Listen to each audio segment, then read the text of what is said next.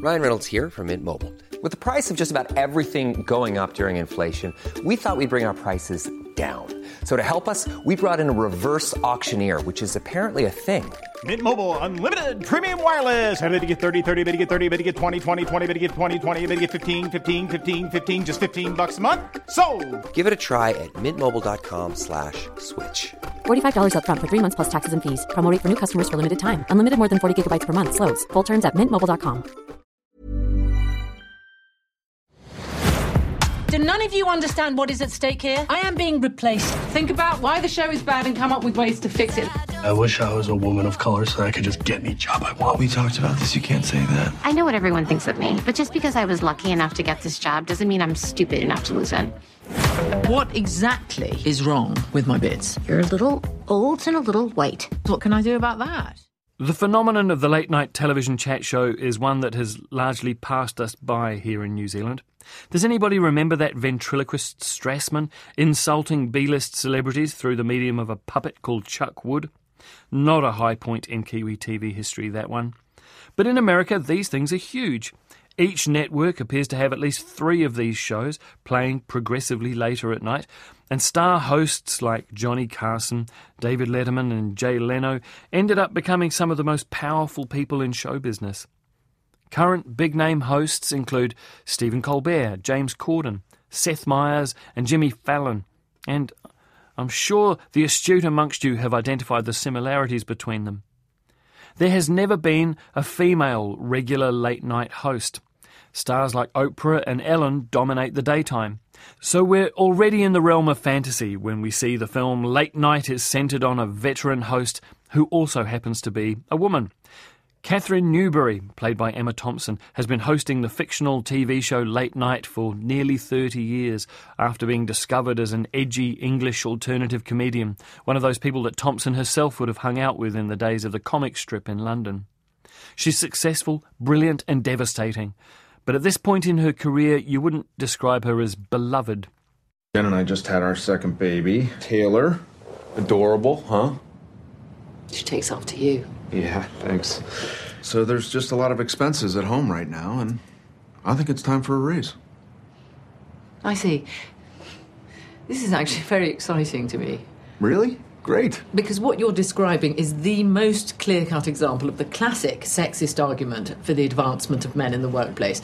You're asking for a raise not because of any work-related contribution you've made, but simply because you have a family. And that's why in the 1950s, family men were promoted over the women they worked with. I've never encountered it, actually, in such a clean, teachable way. Replacing this hapless writer, her producer, Brad, played by the always reliable Dennis O'Hare, is told to find a woman for the writer's room, and preferably a woman of colour, because the writing staff that Newberry has paid so little attention to is overwhelmingly white and male. There's only one candidate that fits that description, Mindy Kaling as Molly Patel, a quality control officer from a chemical plant in Pennsylvania with dreams of a career in comedy. Despite having no experience in New York, let alone in entertainment TV, she's hired and no one expects her to last beyond the 18-week probation period. But something else is up. A new executive, played by Amy Ryan, wants to shake things up. Maybe Catherine's time in the spotlight is about to come to an end. I came to tell you this year is your last. What?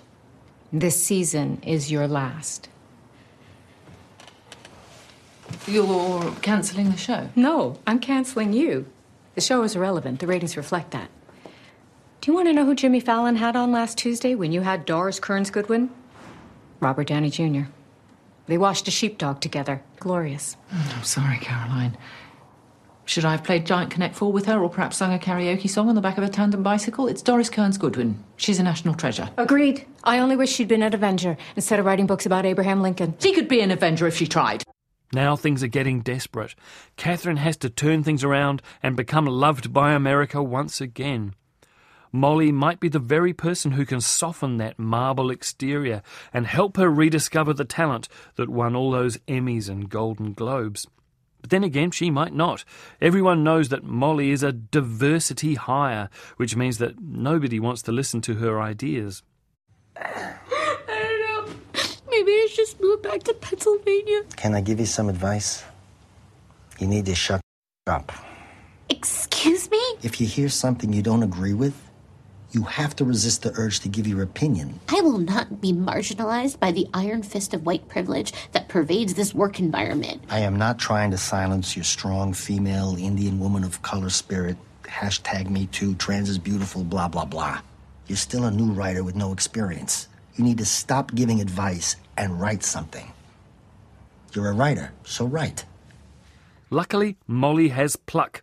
And as written and performed by Mindy Kaling, who might be best known to Kiwi audiences from her TV show The Mindy Project, or the American version of The Office, or the blockbuster Oprah Winfrey movie A Wrinkle in Time, which was shot here a couple of years ago. As written and performed by Kaling, she is funny, self-deprecating, honest and ambitious. She's a truth teller, and they always get what they want. At least they usually do in the movies. Can I just remind everybody here that the stakes could not be higher? So I thought I would take a step back and see what wasn't working. This is what I do at quality control at the chemical plant, and I thought I would do that here. The headline of my analysis is complacency. I think people get very excited when you share your beliefs. So what you just said about the Miss America pageant, that was awesome. When you reveal those kind of strong opinions, it's when you really come alive as a performer. That's when I come alive as a performer. Yeah. Can I see that? Absolutely. What's the solution? Oh, I don't have one. Just to be clear, you don't have any new ideas or jokes? OK, I've been doing this job for nearly 30 years and I know what works, and I'll tell you what doesn't work. An absurdly confident newcomer coming in, criticising my show and giving me her assessment of my comic persona. I have not changed. The audience has changed. They don't want smart comedy. They want Kevin Hart on a slip and slide, so let's just give them what they want. Who's the most tacky, famous person out there? As you can probably tell, Emma Thompson was born for this. She's always been brilliantly funny and intelligent, probably too much so to get bogged down in nightly television when she can be winning Oscars for her own screenwriting. And it's a pleasure to see her given a character that she can really get her teeth into, especially when you consider that she is pathologically unable to be untruthful on screen. There's a whole self up there behind the bitchy caricature. And when she's alongside the also wonderful John Lithgow as her ailing husband Walter, the film really lights up. For a change, it's the men who are mostly clichés. The writer's room is exactly as grey as everyone describes it. O'Hare, playing Brad the producer, is on a complete hiding to nothing when we all have memories of the late great Rip Torn in a similar role for the classic sitcom The Larry Sanders Show. Late Night is written and directed by young women of colour. This is director Nisha Ganatra's first big screen release in nearly 15 years. It was cheap as chips to make, relatively speaking, and it has plenty of heart. If you liked Kumail Nanjiani's comedy The Big Sick from a few years ago, you'll like this one. Amazon did. They bought them both, so that's the streaming service this one will end up on. I need you, Molly. I need your pushiness and lack of boundaries. You love me. No, I didn't say that. No. I mean, not in those words, but you... No, I didn't say it in any of those words. Late Night is rated M for offensive language and sexual references, and it is playing in wide release across New Zealand now.